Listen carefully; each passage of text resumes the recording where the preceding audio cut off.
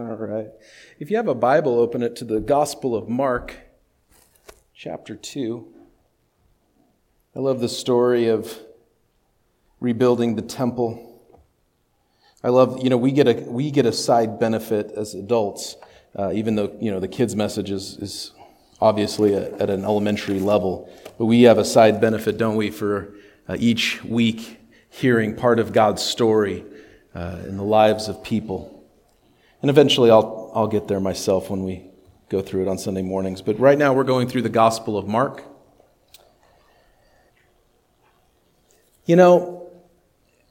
What does it look like? What does it look like to look like a Christian? What does being a follower of God look like? And there's different opinions depending on who you ask. I was reading a book the other day, and the author was describing his stereotypical view of what a Christian growing up when he did in Africa was like. And it was very different from the sort of stereotypical picture that my grandmother would have painted of what a Christian looked like. And my grandmother on my dad's side went to a very traditional, stoic, quiet church. You showed up and your suit was pressed and it was so stiff on purpose so that you couldn't move because nobody should be moving around in church, right? Well, my other grandma, she liked the more wild churches, So her picture of what it looked like to be a follower of God would be very different. As a preacher, I have read books on preaching or about preachers, and I have read where people said, I knew that God's Spirit was really working because the preacher would go and he would grip the pulpit.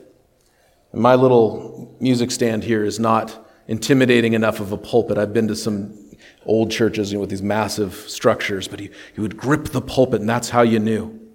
And somebody else would say, the preacher would get really quiet, and that's how you knew it was important. Whereas some other person might say really loud, and that's how you knew that God was speaking.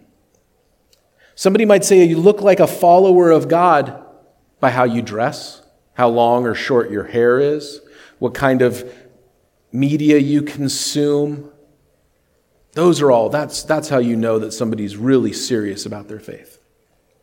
Well, just as in our day, there are still questions about what it looks like to be a follower of God. In Jesus' day, there was questions about what being a follower of God looks like. Mark chapter 2, we pick up where we left off last week. Verse 18 said, "Now John's disciples and the Pharisees were fasting.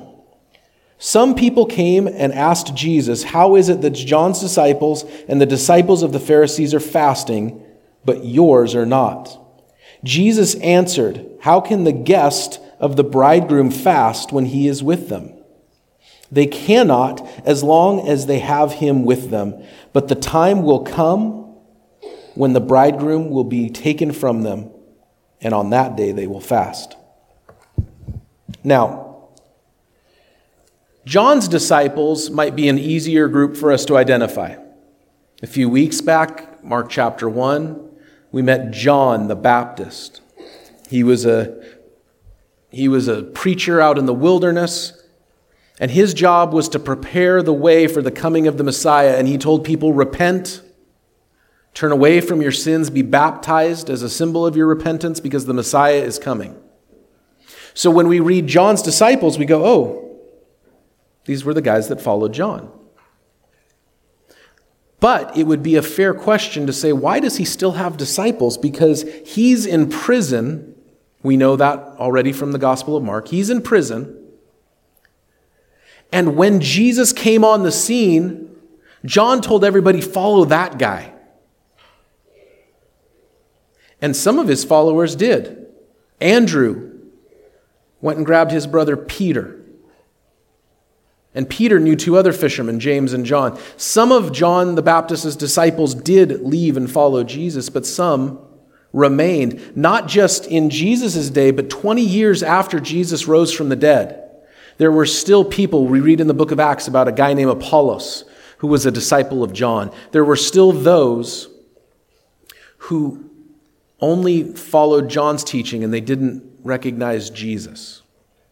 The Pharisees, though, in Mark's day, people would have known who they were. We have to do a little bit of research.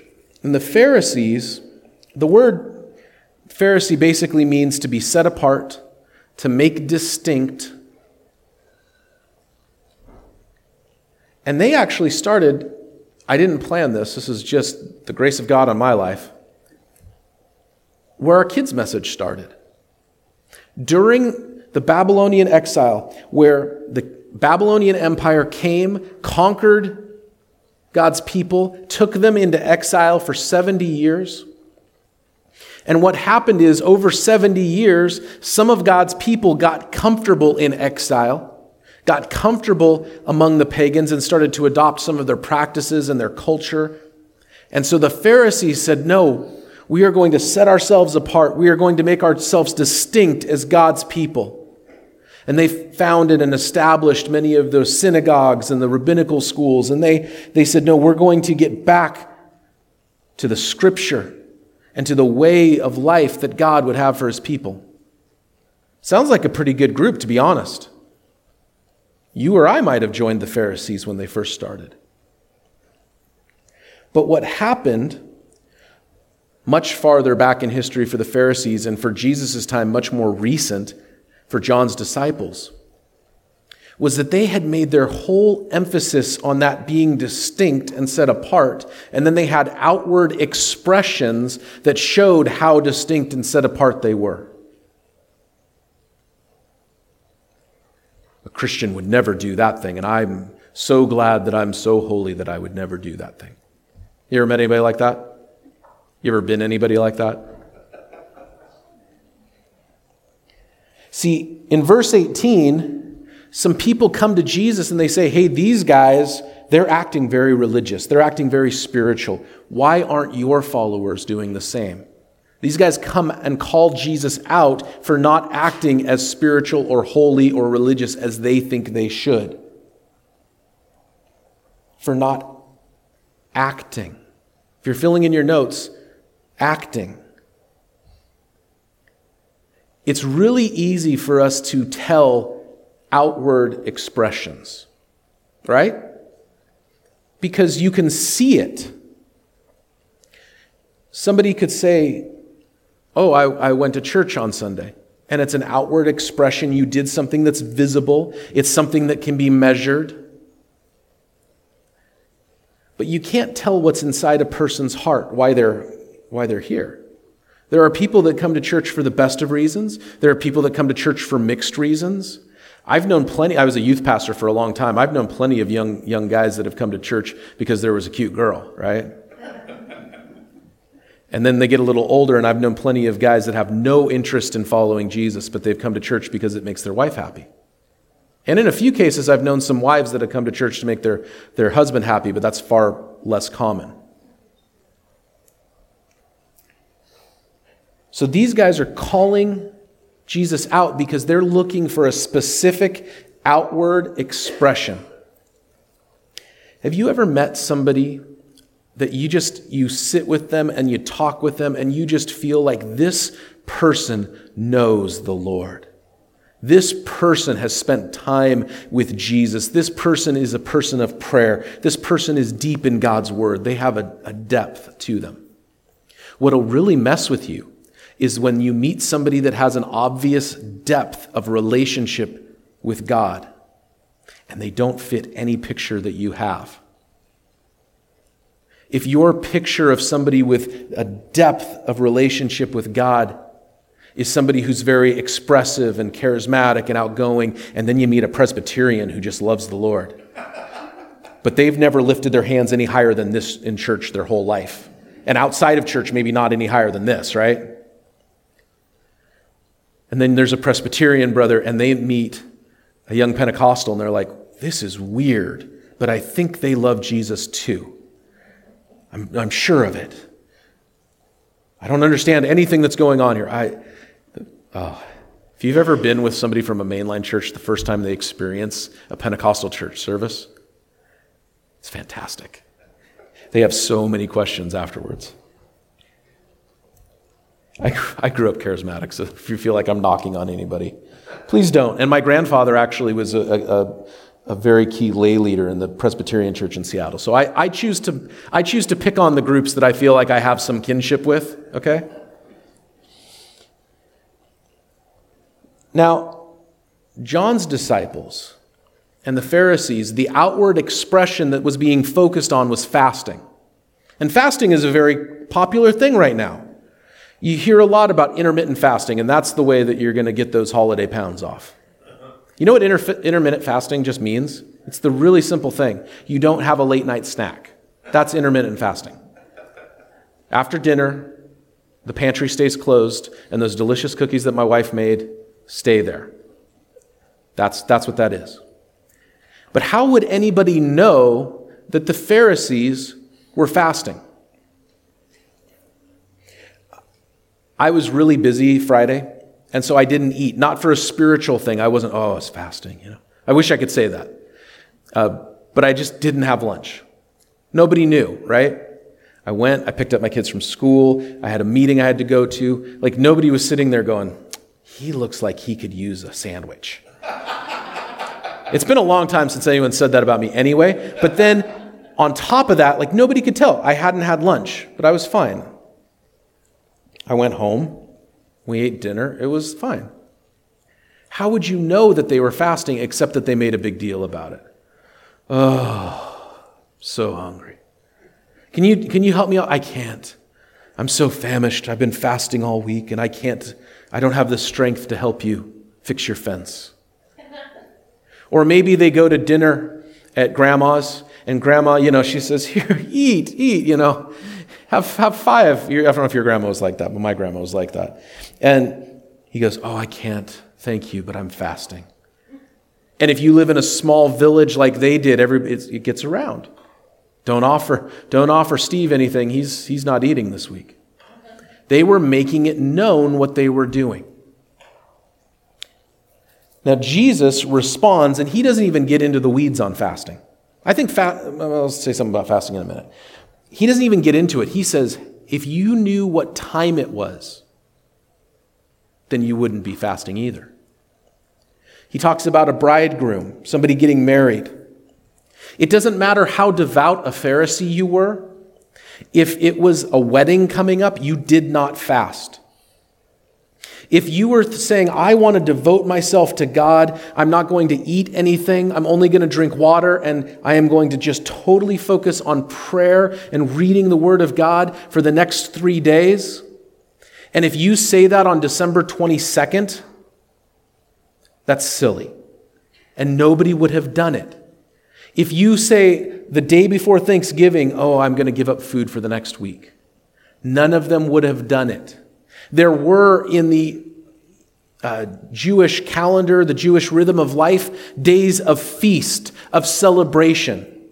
You didn't fast on feast days. And if your son or your daughter was getting married, or if you yourself was getting married, or your best friend was getting married, you wouldn't fast on those days. You would be there with them, feasting and rejoicing and celebrating. And Jesus says, the groom has come. It's time for the celebration.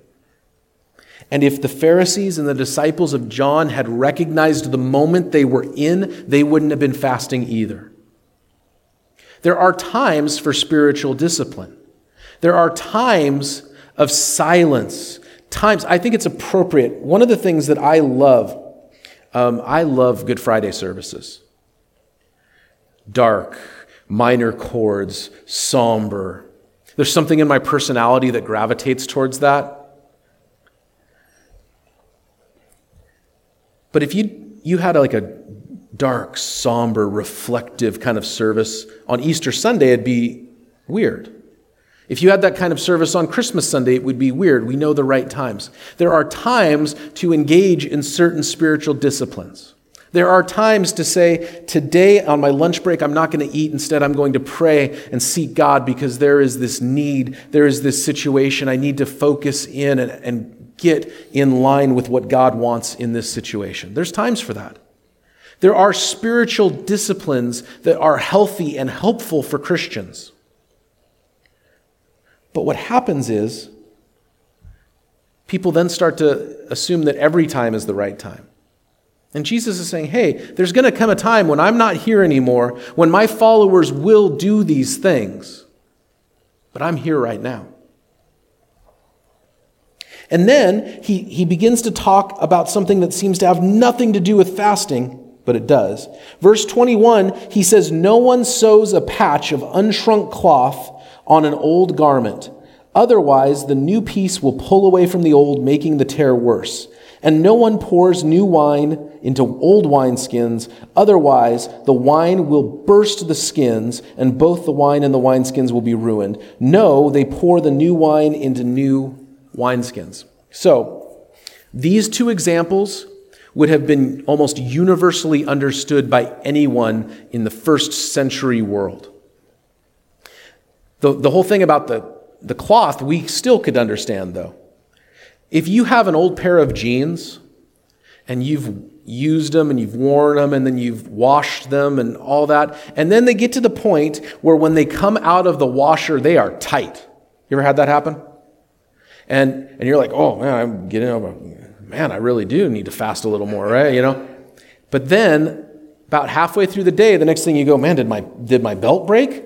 Because they stretch out, right? Nobody else's jeans do this after they get to a certain usage. I'm hoping I'm not. This is one of those things that I think is common to like almost every person, but nobody ever talks about. So then you're like, wait, is it just me? Am I the weirdo?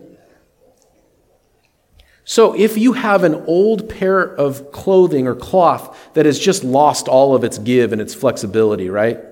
And then it tears because of that. If you put a brand new unshrunk piece of cloth on it and it has a lot of give, and when you wash it, it's going to shrink, and then it's actually going to shrink down and stretch the tear worse. And with the wineskins, they were just old leather pouches, like a canteen, like you see in an old Western movie, you know, and they have these water skins or wineskins, and they would, over time, you know, leather, same thing, with the heat, they would start to lose its flexibility, lose its give, shrink up. The stitching on the skin might start to tighten up and shrink. And I don't understand the chemistry on this, but I have read that there is also sort of a chemical reaction that can happen with all of the tannins and acidity in wine that could cause the skins to burst. So anyone in those days would have said, hey, if you've got this thing, you put new wine in that thing, it's going to burst. You don't do that. You put a new wineskin out, and that's what you use. They would have understood it. When your shoes develop a hole in them, you get new shoes. It's the same analogy. But what Jesus is getting at is this. These are two examples of trying to make the old thing work with the new. Trying to make the old thing work with the new. Have you ever, do you know, I want to gauge my audience here. Raise your hand if you know who William Booth is. Okay. So William Booth, if you don't know, was the founder of the Salvation Army. The guys who ring the bells at Christmas, right? Same guys. And William Booth did two things that were radical for the day. The first was that he took an active concern with the poor. And so that's why the Salvation Army to this day has a emphasis on the marginalized.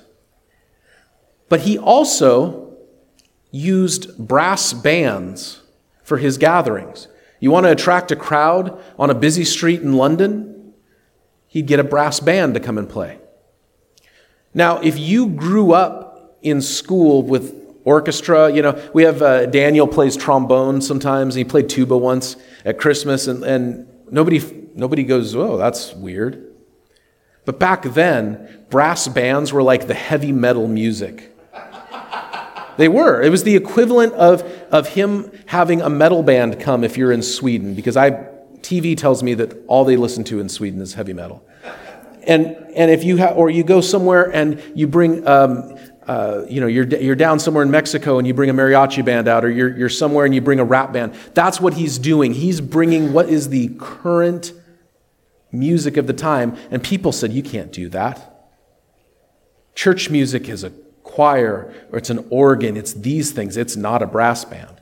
And now if a church had a brass band, everybody would go, wow, that's pretty cool, right? Nobody cares. What William Booth was trying to do in his day, the old expressions and the old methods of church weren't working in his day, so he tried something new for Jesus. The bummer to me, and I have friends who got saved through the Salvation Army, so I'm not trying to blast anybody. But the bummer to me is when groups say, well, that's what William Booth did, so let's get a brass band together. I don't believe that if we took a brass band down onto the corner, out at McLaughlin, or went down to downtown Milwaukee, I don't believe that a brass band would be the most effective method for reaching people with the message of Jesus. Maybe. The Lord can do whatever he wants.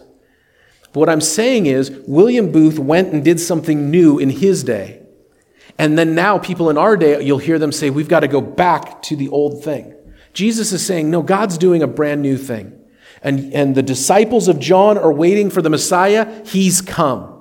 The Pharisees are trying to make themselves distinct or set apart. Well, the one who can really do that, the one who baptizes with the Holy Spirit, he has come.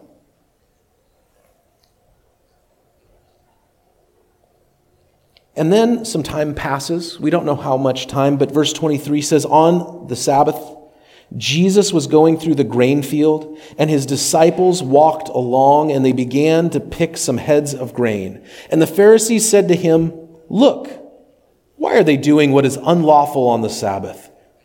And he answered, have you never read what David did when he and his companions were hungry and in need? In the days of Abiathar the high priest, he entered the house of God, and he ate the consecrated bread, which is lawful only for the priests to eat. And he also gave some to his companions. And then he said to them, the Sabbath was made for man, not man for the Sabbath. So the Son of Man, which is a title they would have used, an official title for the Messiah. He says, the Son of Man, the Messiah, is Lord even over the Sabbath. So first, people have called out Jesus' followers for not acting outwardly religious by not fasting. And now, Jesus and his followers are walking through a field on the Sabbath, the day of rest. Maybe they're coming to synagogue, or they're on their way from the synagogue. Since they're hungry, it makes sense to me, because you get out of church and what's the first thing you think? What's for lunch? So you come out of synagogue and you're a little hungry, you're walking through a grain field, and what do? It says they picked off little heads of grain and ate them. Now, I am not a farmer. My great-grandfather was. He had a name that was perfect for a farmer. His name was Orville. That's a farmer's name, right? But I don't know anything about agriculture. What I am told is this, that if there are certain times in the year when the grain is developed enough that you can walk through a grain field and pick a head off. And then you go like this. And you rub off the husk. And what's left is this sort of sweet, gummy, glutinous substance that you can eat and chew, and it has, as long as you're not, celiac disease, it's healthy for you. It's a snack. It's no different than if you were walking down, let's say it's a couple hundred years ago, and you're walking down a country lane from church to wherever your house is, and it's Sunday, not Saturday, but it's still the Lord's day, and you don't work on that. And you're walking down, and you see one of your apple trees is ripe, and you just pick one off real quick, and you say, I'll eat this, sit down with my lunch, and I'll have an apple. Is that work? In Exodus chapter 20, you can go read that on your own. In Exodus chapter 20, that's where the 10 Commandments are. And one of the commandments says, You will remember the Sabbath day, and you will keep it holy, and you will cease from your work. You will not harvest. So the question is, what did God's law actually say? God's law told his people, hey, there's a day that you are supposed to set aside and rest and not go out into your fields and harvest your fields. And Jesus' disciples, were they harvesting a field? No. They just picked a little head of grain. We were out beach camping a couple summers ago, and there were all these berry bushes. And we would walk from our campsite down to the beach, and we'd pick some berries as we went, and it was tasty. I was not harvesting the berries. I plucked one off, and I kept walking and tried not to get poked with a thorn. They said, why are your disciples doing what's unlawful? And Jesus looks at them and he's like, what are you talking about? They weren't violating God's law. They were violating man-made traditions. Now, is there a place to respect the traditions of a people? Yes, absolutely. When I go to Mexico, and we're going to Mexico the last week of June, if you're interested in coming with us on a trip, we're going to work with some orphanages down there. It's going to be $225. But when I go to Mexico, I try to respect their culture. I try to respect the norms of Mexican society. When I lived in England, I tried to respect the norms of their society. And I found out that the British have all kinds of dirty words that Americans say all the time. And I would say something, and then somebody would look at me, and I'd horrify like a sweet grandma in the church, and she'd look at me like, Adam, what are you doing? I'm sorry, I don't know what I just said, but I think it was bad. And when I lived in England, the part of England I lived in, there was a lot of Muslims, and there were Christians who would go to minister to those Muslim neighborhoods, and the women would dress long skirts, long shirts. Sometimes they would maybe put not a full hijab, but they might cover their head a little bit with a scarf. The idea was, we're coming to you, I want to respect your culture. So there's a place for that. There's a place for that. But Jesus and his disciples weren't coming to them. They were there, right? They weren't violating God's laws. They were violating human tradition. So if somebody says, well, that person's been coming to church and they just don't dress well enough to come to church. On the flip side, I've also seen where people have said, why does that guy wear a three-piece suit every Sunday? They're making us look bad. Don't they know? It's jeans and flannel shirts, and that's all we wear. People can make a legalism out of anything. Pretty soon you're the rebellious one if you're wearing a three-piece suit. Jesus, here's what they're saying, and he gives them a history lesson. Jesus gives them a history lesson. Because he's like, you don't know what you're talking about. He mentions King David. And if you were, or still to this day, if you're a Jewish person, in your history, there's some people that loom pretty large. Moses, Abraham, the Maccabees. King David is up there. He's on the Jewish Mount Rushmore.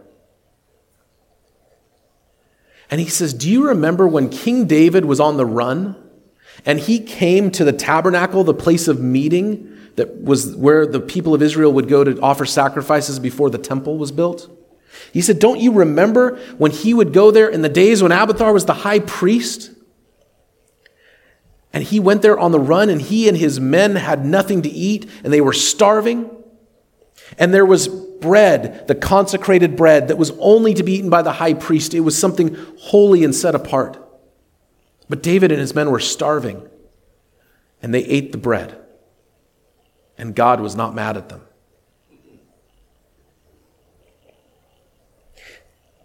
And you're worried about my guys picking a berry or pulling an apple off a tree? And I'll tell you, sometimes, and I've been as guilty of this as anybody, Christians will freak out over the littlest things because we make such a big deal about our tradition or our way of doing things, and then God's wanting to work, wanting to do something new, and we're sitting there going, well, no, Lord, obviously that's not what you'd want to do. Surely, Lord, not. This church has been in this community since 1876. I'm going to let you in on a little secret. The people who started this church probably wouldn't like how we do church today. And if you're like, well, that's true, they probably wouldn't have liked how Winnie McCord's generation did church either. And if you don't know Winnie, she was with us. How old was Winnie when she died? We think. That's how old she was. There was some discrepancy. There's always going to be a new way of doing something. And I might not like how my kids or my grandkids do church. But God's doing things, and He's working.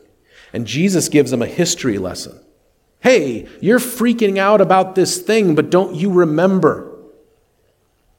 I grew up in a group of churches that effectively started what we would call modern worship. That I was in class this last week, and I'm in this class on worship in the church, and the professor talked about it. That these songs and the style of music that is common in church today was started by a small group of churches.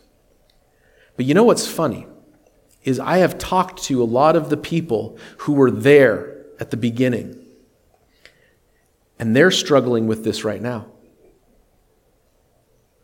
Bob's nodding because he knows them too. They came to faith in Jesus Christ as hippies, as surfers, as drug addicts and drug dealers. And their folk rock, their 70s soft AM gold style of worship, they loved that. And they aren't so sure about what's going on in the church today. All of us are susceptible to some sort of legalism. All of us are susceptible to some sort of, we love this tradition more than we love what God is doing. It's something all of us are susceptible to. And Jesus gives them this history lesson. And I think, by the way, Christians, it is valuable to us to know our story. It's valuable for us to know our story. The reason I know that this church has been here since 1876 is because I asked. I've only been here 2.5 years. I've been part of the denomination for 2.5 years. I've tried to learn the story of our church and our conference of churches. I want to understand. But not just our church or our group of churches, but in general. When we know the story, when we know the Word of God, when we know about the past, I believe we can better speak to our present. When somebody who's lived through something already sees everybody freaking out about something and they say, you know what, we've seen this before. We know where this is going. We can be a calming influence. We can be a prophetic influence. We can be a encouraging influence. And I think there is something valuable. Now, I like history. Does that mean that you just have to spend all your time reading books on history? No. But I like history. But all of us can know at least the biblical past. I think there's something very informative to Christians in our day about knowing the story of Daniel, the people of God in exile. There's something very informative for Christians in our day knowing the story of Nehemiah and the rebuilding of the temple, like the kids have been hearing about.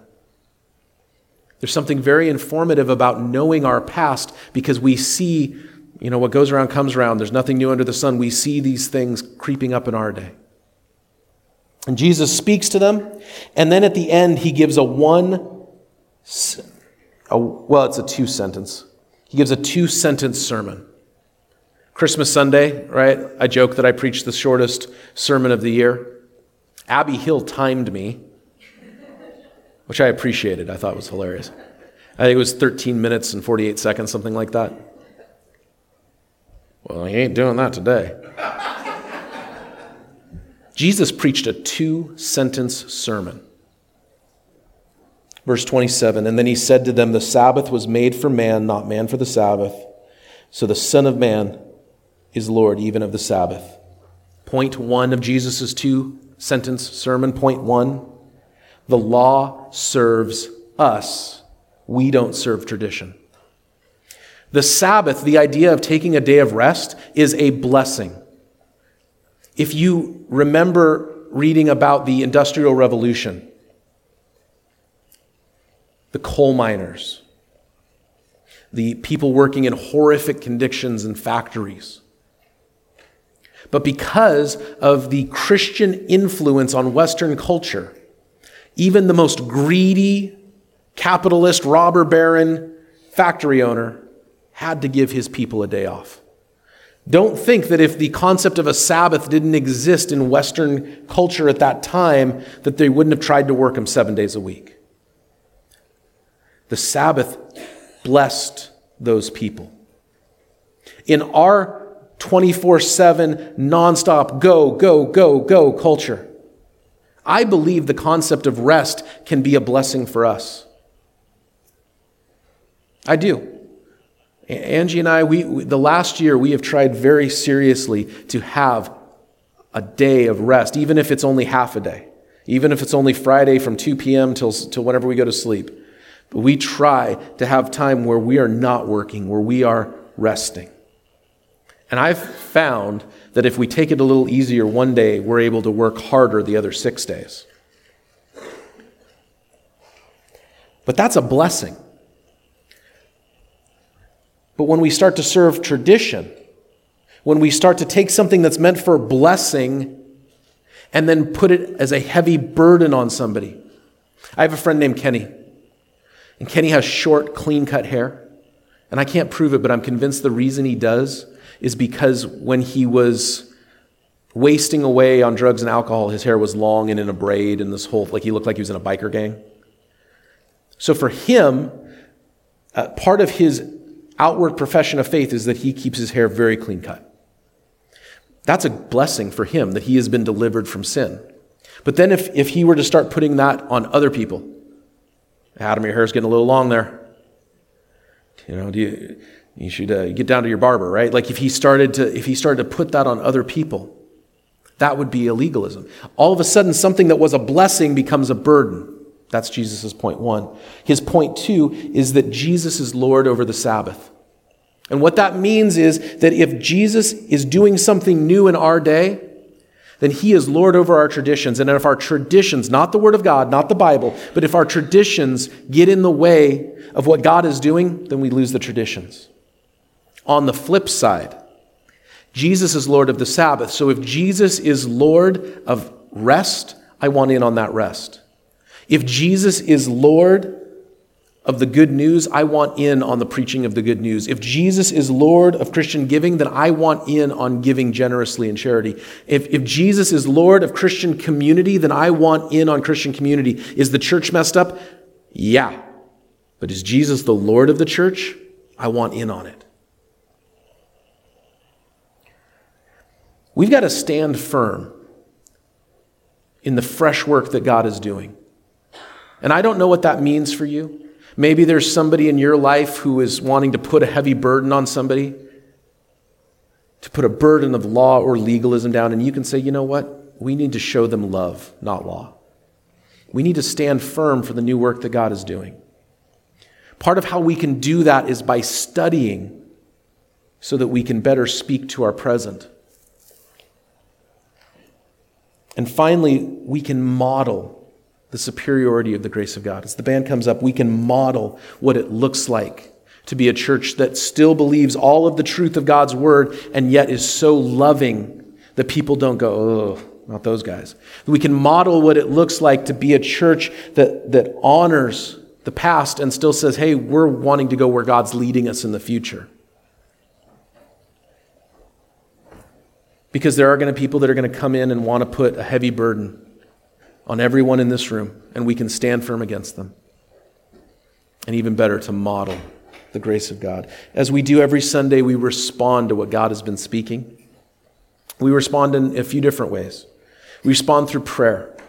And if you need prayer, you can grab somebody next to you. Can you pray for me? If you just need to quietly, and I'm not going to sing a single song, I'm just going to pray, then pray. We do respond through singing. This is a way that everybody can worship God together. And we're going to sing a few songs. And if God's been speaking to you, maybe you can pour your response out in these songs. We respond through giving, and there's going to be an offering taken. If you're visiting, we're not here to squeeze you for your money. You can let it pass. But this is a way that for those of us, this is our church, we can support what God is doing.